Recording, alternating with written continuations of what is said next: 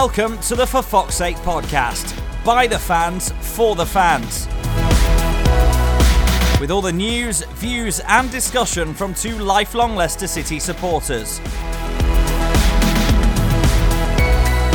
It's your show, so get in contact, make yourselves heard. What's your opinion? The only Leicester City podcast that's by the fans, for the fans. This is For Fox's Sake. Hello and welcome to For Fox's Sake. My name is Pete Selby, and via the magic world of technology, Rob Hayes should be on the other end of this podcast imaginary line. Yeah, kind of imaginary line, because we're recording into two microphones whilst having the phones plugged in our ears. We've come a long way since the days where I used to hold my phone speaker up to the microphone if I was off somewhere else, and we had a very tinny Pete Selby. Well, yeah, some people say a tinny Pete Selby is actually a bit better than the in stereo and fantastically sounding Pete Selby. What? Because you can hear less of his rubbish. That's pretty much, spouting not complete nonsense as per usual. But anyway, back to matters in hand. So welcome everyone to the podcast. We've not done one for a while. Since the Fleetwood game, actually, just before we were standing in the car park, weren't we, and pontificating about what was going to happen that night and against Liverpool at the forthcoming home match. A lot's happened since the game against Liverpool. Obviously, we've had England playing at the King Power, lots of stuff off the field as well, and then we've got the game against Bournemouth this coming weekend, so plenty to cover. I think really we should start. I won't go into a lot of detail, but with the Liverpool game, because it happened a while ago now. And I think it's just disappointing, really, regarding the results, but a good performance. Now, I wasn't there; I was working, but I managed to see the majority of the game on an iPad.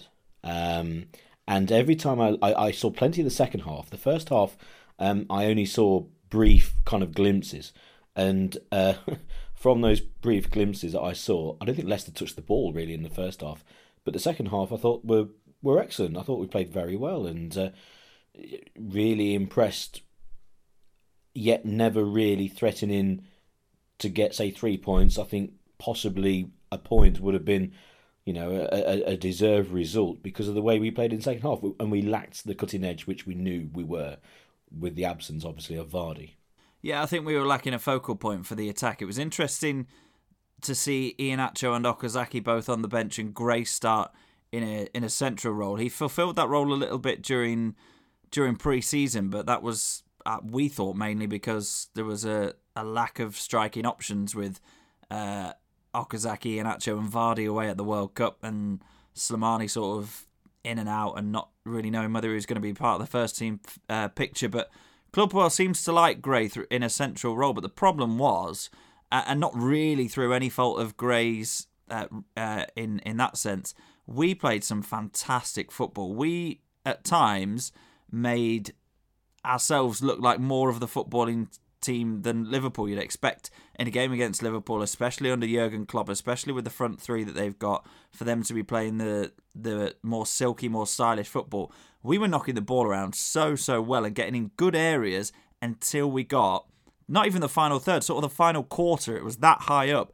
But Gray in a central role, he hasn't got that instinct. He's played wide throughout his entire sort of youth career, or as the number 10, but he's never played on the shoulder. There were a few balls in that Vardy would have gambled on, that Iheanacho would have sniffed out, that even Okazaki would have been in and around. Runs that they were expecting him to make that he didn't make, but you can't blame him for that because he was being played out of position in terms of a position that he's not got much experience in. Would the result have been different with Vardy up front? Possibly, possibly not. You can't say, but on the whole, an impressive performance. The only thing frustrating was the fact that we didn't get a point from it, but that tells you how good it was. The fact that you come away from a game against Liverpool thinking we should have had something there. Yeah, that's right. It was disappointing. Interesting with Gray playing in front of Iheanacho. Penny for his thoughts, as you said, and it is strange because I've always had my doubts regarding Gray, and we'll find out in the future what he'll become. Obviously, he was called up to the England squad. Now, obviously, many people thinking that was just because it was in Leicester, maybe to try and shift a few more thousand tickets. But for him to start such a big game up front, a bold decision. Not too sure whether it worked, as you said, but I wonder what Iheanacho thought about that sit on the bench. But it was a Liverpool side who we've said before. We both went on podcasts in the week of the game on various Liverpool podcasts saying it's going to be a very difficult game for Leicester, and Liverpool are one of the top two who are going to go for the league. Basically, it's between themselves and Man City. We know that pretty much already. So losing to them at home is not disgraceful. It was just, again, slightly annoying in that second half. When they played very well in that second half, they really just missed Vardy. And thank God he's back this coming weekend against Bournemouth. And without him, it just shows you that the lack of striking options that we've got. And if Claude's not saying going to trust Iheanacho, but not going to play Iheanacho when Vardy's missing, what future does Iheanacho have at Leicester? What chance is he going to have? Because this was a golden opportunity for him, and he wasn't played. Yeah, it's an interesting one. I don't know, and we'll never know the reason why Gray was started ahead of Iheanacho. There's a possibility it could have been because Iheanacho might not have been fully fit. He came off quite early on in the second half against Fleetwood. Yeah, he was stretched for something at the back post late on in the first half against. Yeah. Stretched late on in the first half against Fleetwood and sort of didn't really run about that much after that. And then as soon as he got his goal in the second half, they were like, right, off you come. Obviously, maybe with that slight strain in mind, maybe with the fact that he was going to be possibly needed to be one of the players to lead the line against Liverpool on the weekend, knowing that Vardy was still unavailable. But yeah, you've got to be thinking if you're Iheanacho and there wasn't an injury issue there, what have I got to do to get the gaffer's trust? Against Fleetwood, some would argue that he should have finished more of his chances. Some would argue that he was a little bit unlucky. I think he hit the post twice and was in and around the right kind of areas, and then he got his goal. But he is a natural goal scorer. I don't think there's any doubt about that. He hit the target, I know hitting the post technically doesn't count to the stats as a shot on target, but he, in and around the box, sniffs out all those opportunities. And even if he'd have just made one run that Gray didn't, that could have led to a goal-scoring opportunity against Liverpool, you'd have backed him to score it. He looks like the kind of player that loves the boost of playing in a big game. But obviously we'll never know the reason why he wasn't selected, and hopefully it doesn't dent his confidence, because we've seen it already in his brief glimpses in a Leicester shirt. He's a confidence player. There was one or two interesting decisions as well. I know one, for example, the Armati substitution. It's a classic, an absolute classic substitution where you have a lot of supporters shouting, not like you don't know what you're doing, but questioning the decision because you're taking off Maddison and you're bringing on Armati. And what's that for? Not realising, obviously, it's going to be a complete change. You're not going to bring on Armati and play him up top just behind the front man, say. It's going to be a change of system. And those substitutions always make me laugh because you can hear in the crowd, half the crowd questioning, what's he done that for? And the other half literally afterwards saying, well, it's obviously going to be a change of formation, and looking out onto the field to see what that change of formation actually was. Maddison's interesting because we know he's a good player, and a lot of people were questioning why they would call up to the England squad Gray instead of Maddison, but he's shown he's got a lot of skill, but he still looks short of match fitness in for the full 90 minutes. And he's still very loose in possession. I know he's young, but he needs to work on the easy pass sometimes. Keeping the ball is not necessarily the worst thing for him to do. There is an easy layoff sometimes. I think he tries almost too hard at the moment, but that substitution did raise plenty of eyebrows, and and I know it's one that you were quite annoyed by with people's reactions. Yeah, the reaction bothered me, and I don't. This podcast is by no means me and you sitting here saying we know more about football than the people listening at home. That's not what we're about. We're about talking about the things that aren't we? That no, of course we're not. We're about talking about the things that everybody listening and everybody that's been to the games or listened on the radio or whatever is talking about as well. Just because I'm myself in a former life and you in your current life have managed to sort of weasel our way into sports broadcasting roles doesn't mean for a second that we know more about it or that we profess to know more about it. But just look, if you're the kind of person that missed the game and only read BBC Sport and saw on X minutes Maddison was substituted off for Amati and you've become a keyboard warrior because of that, just have a little look at yourself. Because look, Amati, at that point, Maddison was playing wide left of the sort of supporting three behind the striker, right? Chilwell got one in the gonads, and Maddison signalled... Oh, he did, didn't he? Big time. Yeah. Maddison signalled over to the bench during this period, that, you know, the sort of roll your fingers over each other that signals a substitution. And for a split second, we thought in the commentary box that he was saying Chilwell would need to come off. I thought, that's a bit precious. You've been hitting the balls, just have a bit of a breather, take a sip of water, deep breaths. The nausea will go away. You'll probably still have children, right? But then it became apparent that he was making the gesture for himself because he was blowing. And he was struggling, like you say, maybe for a bit of match fitness, maybe just with the pace of the Premier League, right? Ricardo Pereira started 2, maybe 3 of the 4 Premier League games on the right wing. He is as much a right winger as he is a right back. So Amati coming on and Pereira going up to the right wing is no different whatsoever. It's not bringing Daniel Amati on to play left wing, is it? It's bringing Daniel Amati on to play at right back. Pereira goes up to right wing, where he is equally naturally able. We keep talking about how good he is versatility. In terms of versatility, he is 100% a right back and 100% a right winger. He got a couple of assists in his first couple of games. What more proof do you need? Pereira moves up to the right wing. Can't remember who it was operating down the right at that time, but they went over to the left. Probably Albrighton, knowing him, he's always there or thereabouts. But it wasn't a defensive substitution. It was a change because Maddison wanted/needed to come off. Pereira is happy on the wing. Everybody just needs to stop trying to find reasons to question Claude Puel. Hashtag Rob Rant. I don't do it very often, but you queued me up and I went in. It's great. It's absolutely brilliant. That's exactly what I would have said, but you did it for me, so that's excellent. So Liverpool, we'll put a line through that and we'll move on, and we'll talk England. Were you there? I was, yeah. What, was you? Yeah, I went as a fan. I went as a fan as well. It was the first time I've been to the King Power as a fan for ages. I mean, it must be 5 years. Obviously, with working there, it was an enjoyable evening in terms of England playing at the King Power, the exposure of the club, and all that sort of thing. And obviously Chilwell coming on. The game itself was absolute dire. It was awful, wasn't it? I mean, I generally saw about 50 odd minutes of it because just in the concourse having a beer basically, and it was an absolute shocker.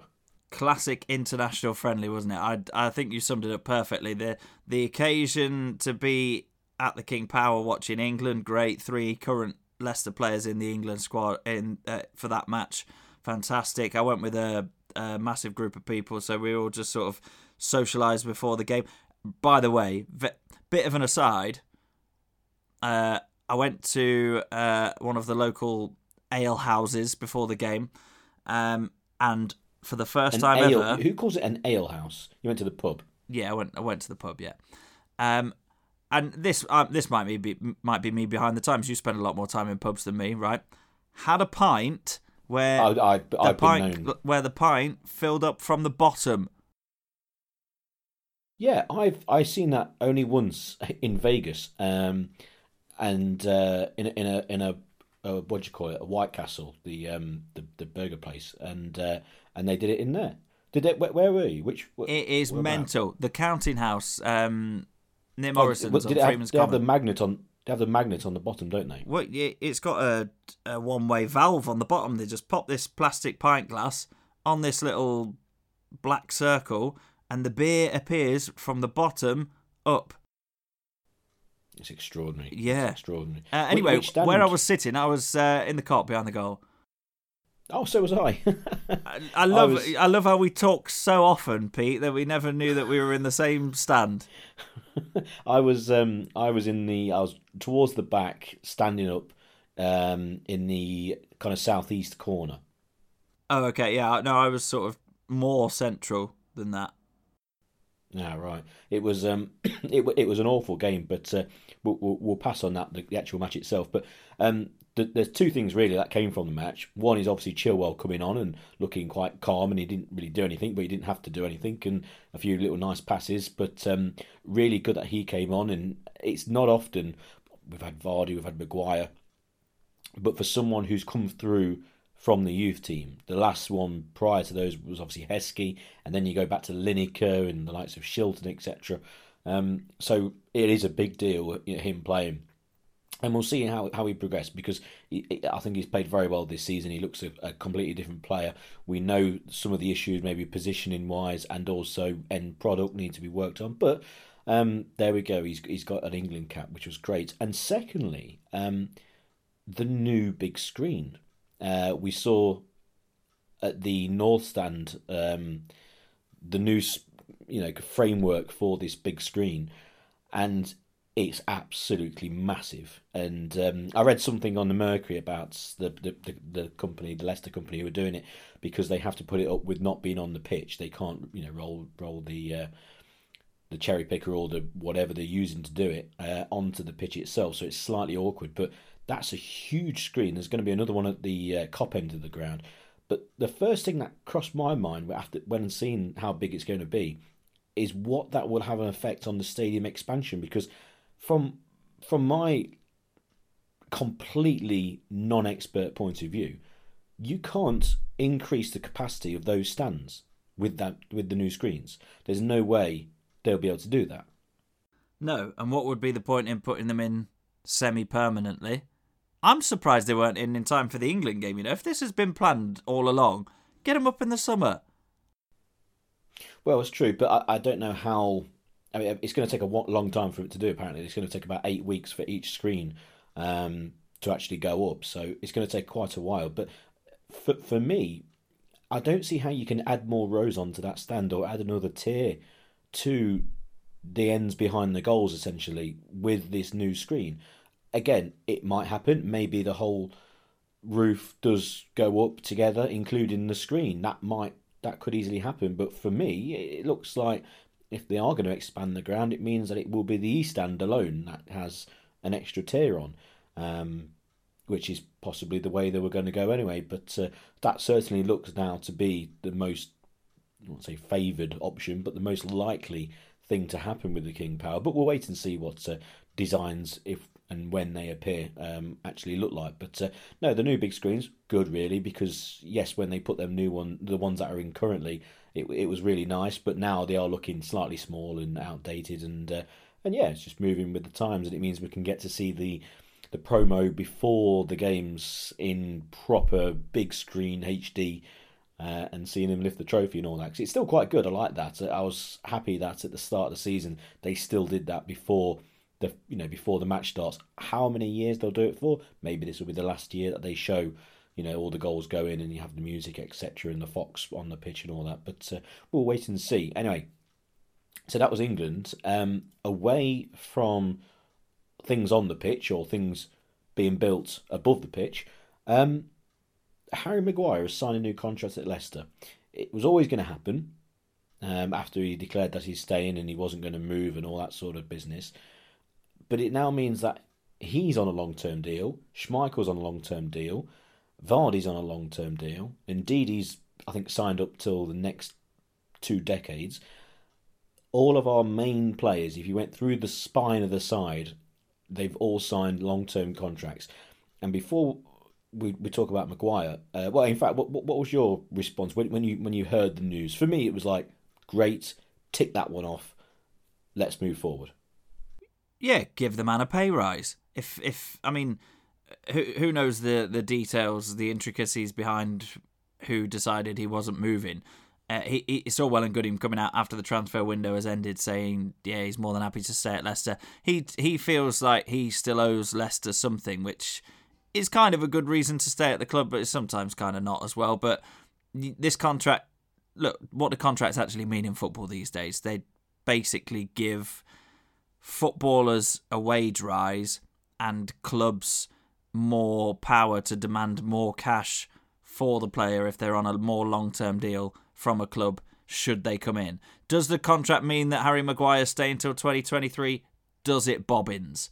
But on the whole, positive news. He's committed his future to Leicester. He with his words as well.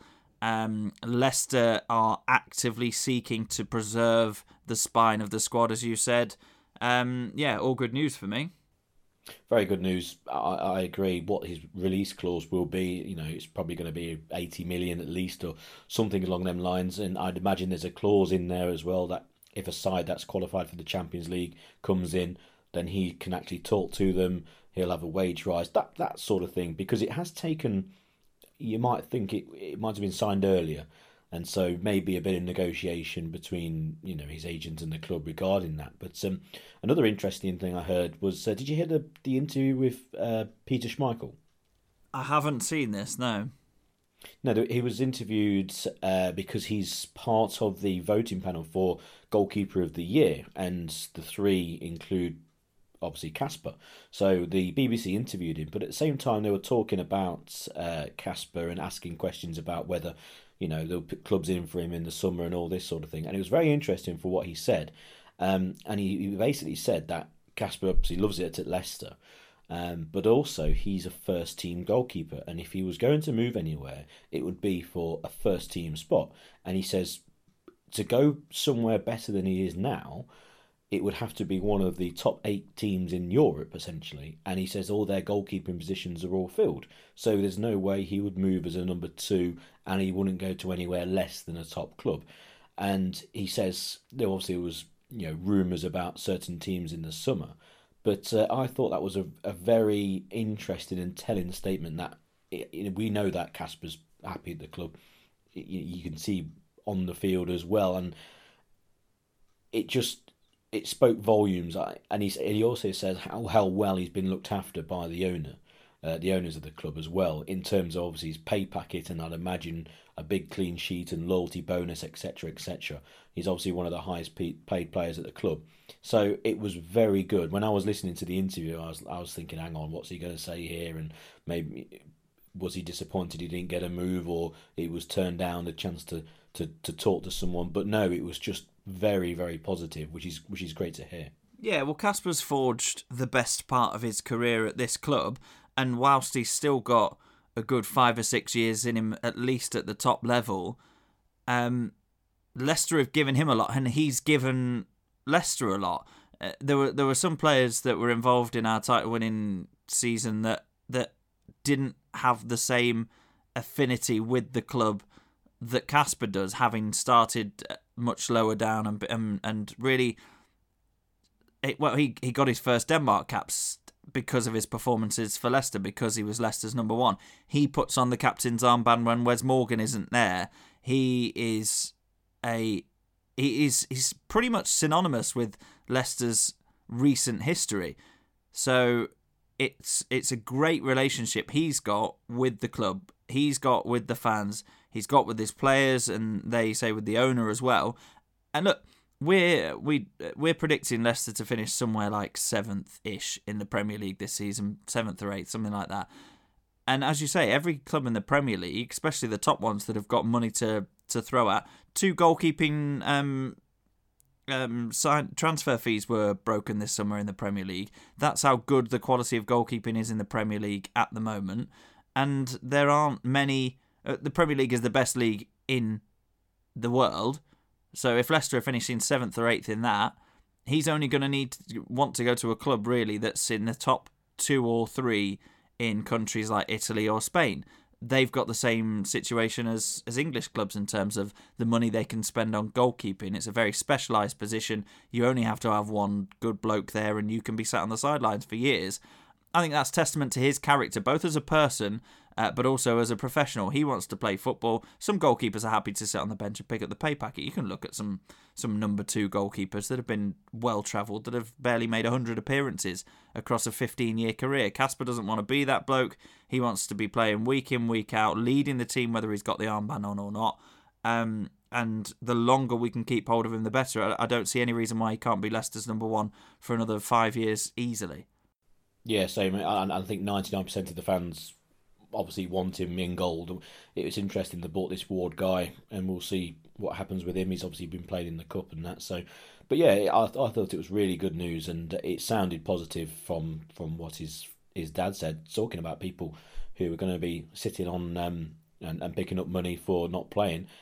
Andy King didn't make it into the Premier League squad. You have to pick 25 players. After a certain time, you have to pick 25 players who will be your Premier League squad that you can then choose from until the next transfer window, and he's not there. I feel sorry for Andy King. Yeah, it's a shame because it's a shame, but it's not in a way, because he's done everything at Leicester. We know what he's done and won, and we know how long he's been there, and we know what a good player he is. But at the moment, especially now with the return of Mendy and playing so well, I thought he was exceptional against Liverpool as well. I think he's obviously way down the pecking order, and the problem is he's got 50 grand a week coming in probably at Leicester. I think that's the rough estimate of what he's earning through basically picking up the bonuses, etc., for winning leagues and all sorts. And what do you do at his time of his career? I mean, I wouldn't blame him for almost taking a year out in terms of, training at Leicester, staying at Leicester, seeing what happens. You never know, you could break through, and then maybe reassessing your options after a year, earning the money, and then going on to somewhere new possibly. That could easily be his idea. That there's no rush really. He's not going to go down in appreciation. He shouldn't anyway. He's still being selected for Wales, even though he's not in the Premier League squad. How strange is that, for saying that they've got a decent side? So it is a shame, but I think the way that the club has moved on in terms of personnel and style as well. I think Claude put it very well as in the week when he was asked about it. He says what a great guy Andy King is. He says he understood the reasons, he understood that he's not in the squad, and he took it very well, and he's never going to cause any problems that way.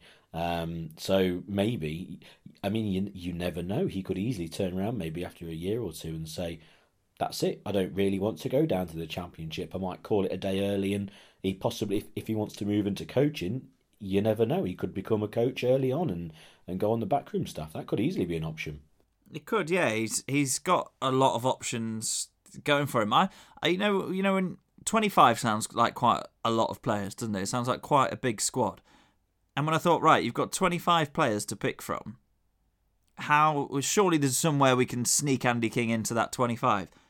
But I looked through the 25, and there was nobody that you would have wanted to take out to replace him with, and that is testament to the strength of the squad, the quality that we've got, as you said, particularly in central midfield.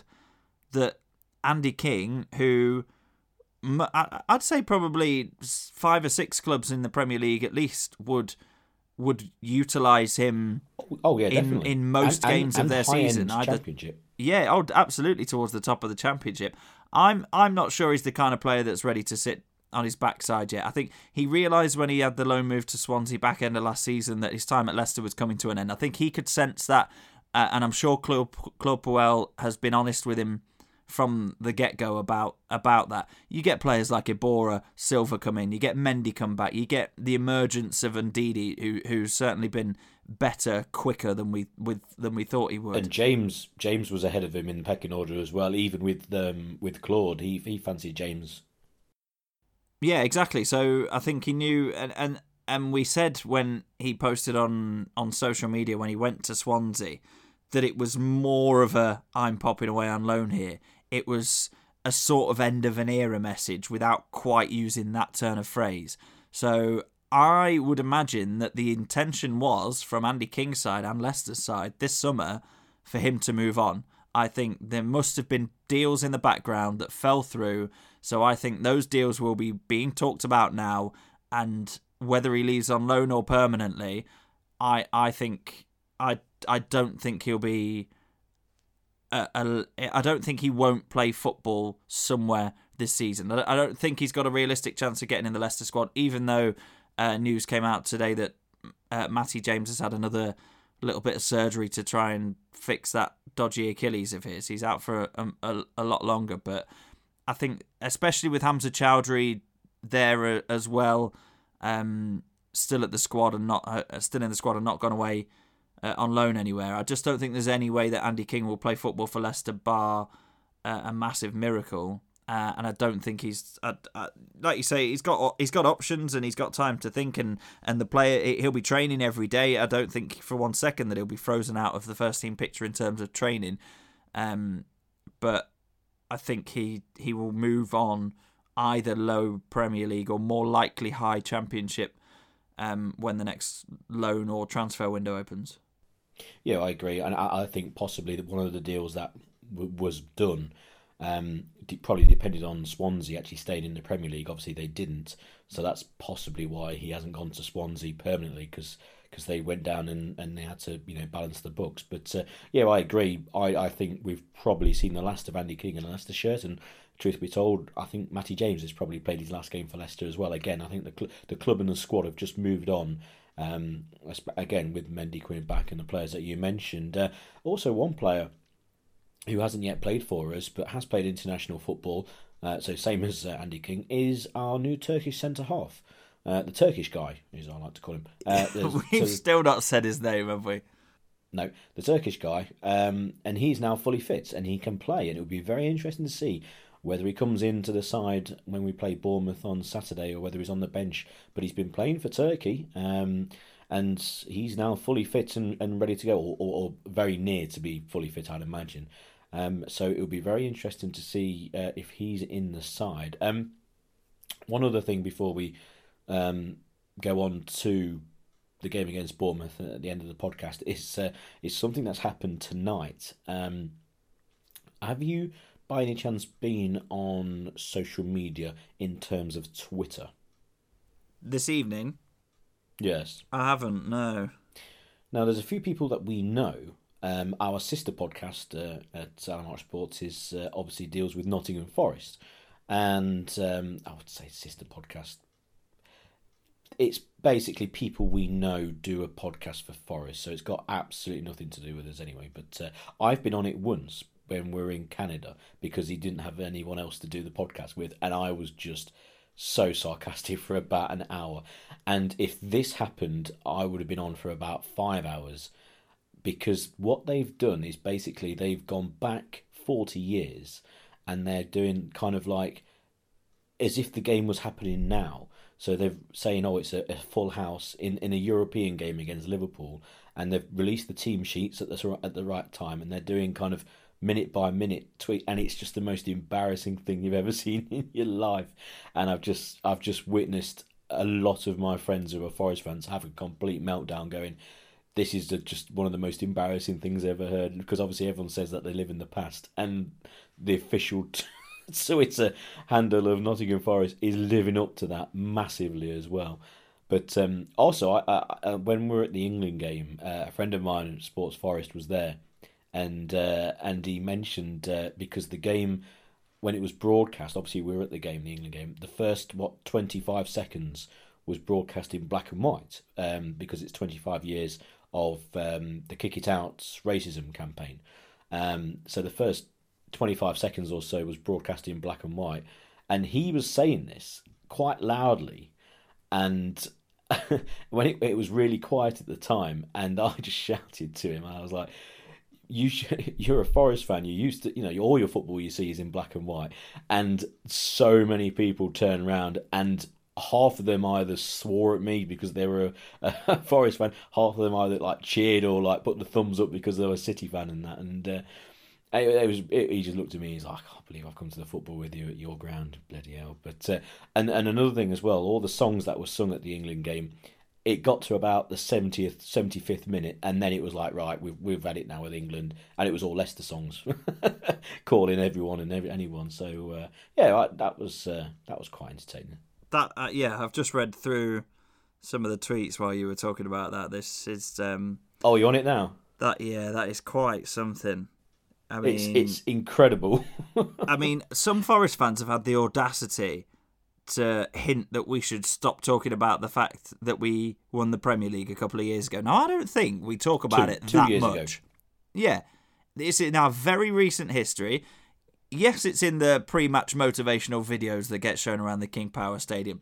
Yes, some people still talk about it, and I would like to think that in 50 to 100 years to come, if somebody achieves something similarly underdog-ish, that it will be thought upon as doing a Leicester. But when Watford win the league this year. Well, yeah, exactly. But we to go full. I mean, I can't. There's no words. No words. It is unbelievable, but there we go. It's what they. It is embarrassing. It is really, and if you're out there and obviously you're on Twitter, just have a look. Go. I know it's a hard thing for you to do. You're gonna have to force your fingers onto the pad or onto your mobile and force them to type in Nottingham Forest or whatever. But just have a look and have a laugh, because it is cringeworthy. It's terrible. But anyway, that's them lot. We won't mention them anymore because it doesn't really concern us in any way, shape or form, or league position or anything like that. But anyway, moving on to the game against Bournemouth. So Bournemouth, funny team actually. They score a lot and concede a lot as well. So we should really, if we've got any ambition of finishing 7th or even higher, depending on what happens, or we should be going down there and trying to win the game. I think we've got every chance. Vardy's going to be wound up. He'll actually probably have to be told to calm down a bit as well, especially after the sending off. But because he's not played for a while, you can imagine how pent up he's going to be and it raring to go. But I can't see any reason why we can't go down there and win. It has the same feel for me as the game against Southampton. Again, going down there and thinking we can win this. They have more going forward in their armoury than Southampton did. You know, a beach ball has got a sharper end to the than Southampton at the moment. But it's an interesting game. I think it's got plenty of goals written all over it. Leicester are the highest team in terms of both teams to score. If you're into your betting, if you go back the last 18 months, Leicester are by far clear top of the table when it comes to both teams scoring in the game. But and I think that's what's going to happen again this weekend. But I can see City getting 3 points. I really can. Yeah, I was going to use the same comparison as you to the Southampton game, not just because it's due south from here, but I don't think Southampton and Bournemouth will be too far away from each other in the league. Maybe I'd expect Bournemouth to finish higher than Southampton, mainly because they've got better players, a better system, and a better manager. But They've definitely got a better manager. Yeah, how Mark Hughes is still masquerading as a Premier League manager, I've got absolutely no idea. I think they're in trouble. I think Southampton are in a banging trouble.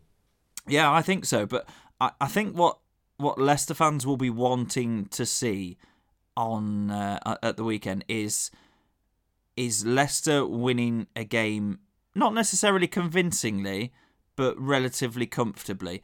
I would like to see the same, mainly because, and I really don't care how we win football matches, and I know I'm bringing this up again, but it really annoyed me. The yeah but supporters, we won but. If we went down there, put on a show, played like we did against Liverpool, and beat them 2-0 or 3-0, there's surely then, unless Amati comes on for Maddison again, there's no but that anybody can have at the end of the game. I don't think we should be looking for buts. I think losing 2-1 to United and Liverpool is fine. Play well against the top six, just get edged out. That's why they're going to be in the top six and we're not. That's a fact. But I don't care that we beat Southampton in the last minute. We still beat them. But I think for my own sanity, looking at social media and listening to phone-ins and whatever after the game, I would be delighted if we went down there and won relatively comfortably. But I don't think we will. I think it's got goals in it, like you say. I'd expect there to probably be 5 goals in it. 3-2 Leicester, I think, is probably the way that I'm going to sway. Yeah, I agree. It will be interesting, and again, I think 3-2 is a good idea of a scoreline possibly. Obviously, after the game, we asked people to get in contact using either email or via Twitter or via Facebook. Once again, Twitter at FFSPod, Facebook, just type in For Fox's Sake and you can see it on there. And For Fox's Sake podcast at gmail.com is the email address. And we asked for our 3-word review, which actually, interestingly, I think Leicester have kind of copied in a way. I know 1 or 2 people have got in contact and said, at Melbourne again has said that's what the podcast do. So that's what obviously we do here. So I mean, it's a very easy thing to do anyway. Maybe they didn't copy. Actually, no, we'll say that they did. It makes it sound better. It was all your idea, Pete. Yeah. So we got Tony Walker saying after the Liverpool game, hurry back Vardy, which, yeah, I think we all agree on that one, definitely. No end product by Paul Oliver, definitely. Made Liverpool concede. Ant Dickens, proud in defeat. Stu Teasdale, I think we all were definitely proud of them, especially with the second half display. Slowly building something, Paul Keller, I agree. Lots of positives as well. But he did say, I'm Marty for Madison, ? So he's let himself down there, Paul. Ajit Patel says, deserve much more. Yes, deserve something better. Lee Teasdale, again, I think that's. I think we've completely agreed with those. Outplayed title contenders, says Sam. I think in the final 25 minutes, half an hour, we definitely did. And more and more coming through. So we'll pick 3 of those, and I think we're going to go for Stu Teasdale, proud in defeat. I think no end product by Paul Oliver as well has to be one of the 3. And I think probably Ant Dickens as well made Liverpool concede, because that was the first goal. And what a we haven't really mentioned that. What was he trying to do? A Cruyff turn in the penalty area for? He looks a good goalkeeper, but I think you just draw a line through that and say, right, never mind, we'll move on. But obviously Gazelle's now scored his first goal for the club, and we'll see how he goes. I thought he looked pretty good second half, and yeah, interesting. But no, I'll go for 3-2 Leicester. And I think Vardy with a brace at least. Yeah, as you say, he'll have been as frustrated as everybody, the fact that he's not been able to play in the last 3 games. So, yeah, Vardy to get on the score sheet, definitely. Vardy to be his usual self without getting in the book. 3rd goal, Gazelle and Maddison have got one each already. Gray scored as well, hasn't he? Who can we get on the score sheet? Let's get let's get Ndidi on. Ndidi, a 30-yard blockbuster by Ndidi. So there you go, 3-2, and Ndidi and Vardy 2. I'm just writing this down. I don't know what the price that will be at the old bookies, but we'll wait and see. And finally, the final thing, and this is completely just to do with me. I just want to promote another podcast, actually, if you've got time, Rob, and it's one that involves me. I've started another podcast, not to do with football, it's with a few friends. Basically, we sit down with loads of beer and we just talk complete nonsense. It's a comedy podcast, and it's called Drinking with Fear. Drinking with Fear, and again, if you go on iTunes, where you're probably listening to this, or SoundCloud, or however you've listened to this podcast, just type in Drinking with Fear, and you'll be able to see the first 5 episodes have been launched today. Today, as we're recording this, is launch day. And we've not launched just 1 episode. There's 5 have gone up. And you can listen to them at your leisure, enjoy. There's a little bit of swearing in there as well, so just be just a word of warning. But I've listened to them back, and because the funny thing about it, and the other 2 who have done it have agreed, because we're basically drinking at the same time, and we tell everyone what we're drinking. We're trying to have different beers and this that, and the other. And when you were recording it, we completely forget what we've said. So when it comes to listening to it a few weeks later, it's like listening to a brand new podcast, even though it's me on it. But there we go. So yeah, take a look at that, Drinking with Fear, and make sure you follow us again on Facebook and on Twitter. We are on Twitter. Drinking Fear is the Twitter handle, so at Drinking Fear. So that's complete plug there for me. I want to get... Oh, you got to hear it first, actually, Rob, and then you can give a completely independent point of view on the next Fox's Sake episode. I will see if I can fit some time into my diary to listen to your drunken ramblings, because it's already quite a push. It's already quite a push to find time in my diary to listen to your sober ramblings about a point, i.e. Leicester City, that I'm genuinely interested in. But you know what? Seeing as it's you, seeing as we've known each other for this long, I will give part of episode 1 a listen and let you know on the next podcast. Well, you've got 5 episodes, and you'll be able to. It's I'll tell you one thing: the sound quality gets a lot better from the first 2, because the 3, 4, and 5, it's all fantastic sound. It's a bit like this; it's in the same location, etc. But take a listen. The best place to listen to podcasts. I don't know where everyone listens to For Fox's Sake or when they do, but I always think in the car is the best place when driving. Maybe you've never tried that before, but I would highly recommend that. Depends how long, obviously, you've got a commute. But no, I'd recommend that, Rob. You don't have to make time, but just put it on in the car. And the best thing is, along with this podcast as well, is that you can dip in and out of it. You don't have to listen to it all in one go. And it's not, we don't get incredibly drunk on it as well. It's, there's a reasonable level to it. And there we go. I shall look forward to it. Do you know what? I have about a half-hour commute to my new workplace at the minute, so I might consider it. Each episode is half an hour. I probably won't put it on in the morning because 1, it's early, and 2, I'm going to a place of work where there are children, and if I get half an hour into the zone of drunken ramblings, there's every chance I could go and say something inappropriate. So I'll probably, at the end of the day, on my way home, I'll probably have a listen. I think that'll be safer. No worries. Okay, then, well, we're approaching our 100th episode. I know we keep on mentioning it. Again, we keep on asking people. This is actually 95 episode, this is. If you've got any ideas for the 100th episode, then do get in contact. Any questions, anything at all, get in contact with us, and then we'll do our best to either do them or read them out or whatever. Don't forget the 3-word reviews on Facebook and on Twitter, and we'll be back in probably next week. It depends on whether Rob can spare 5 minutes of his time.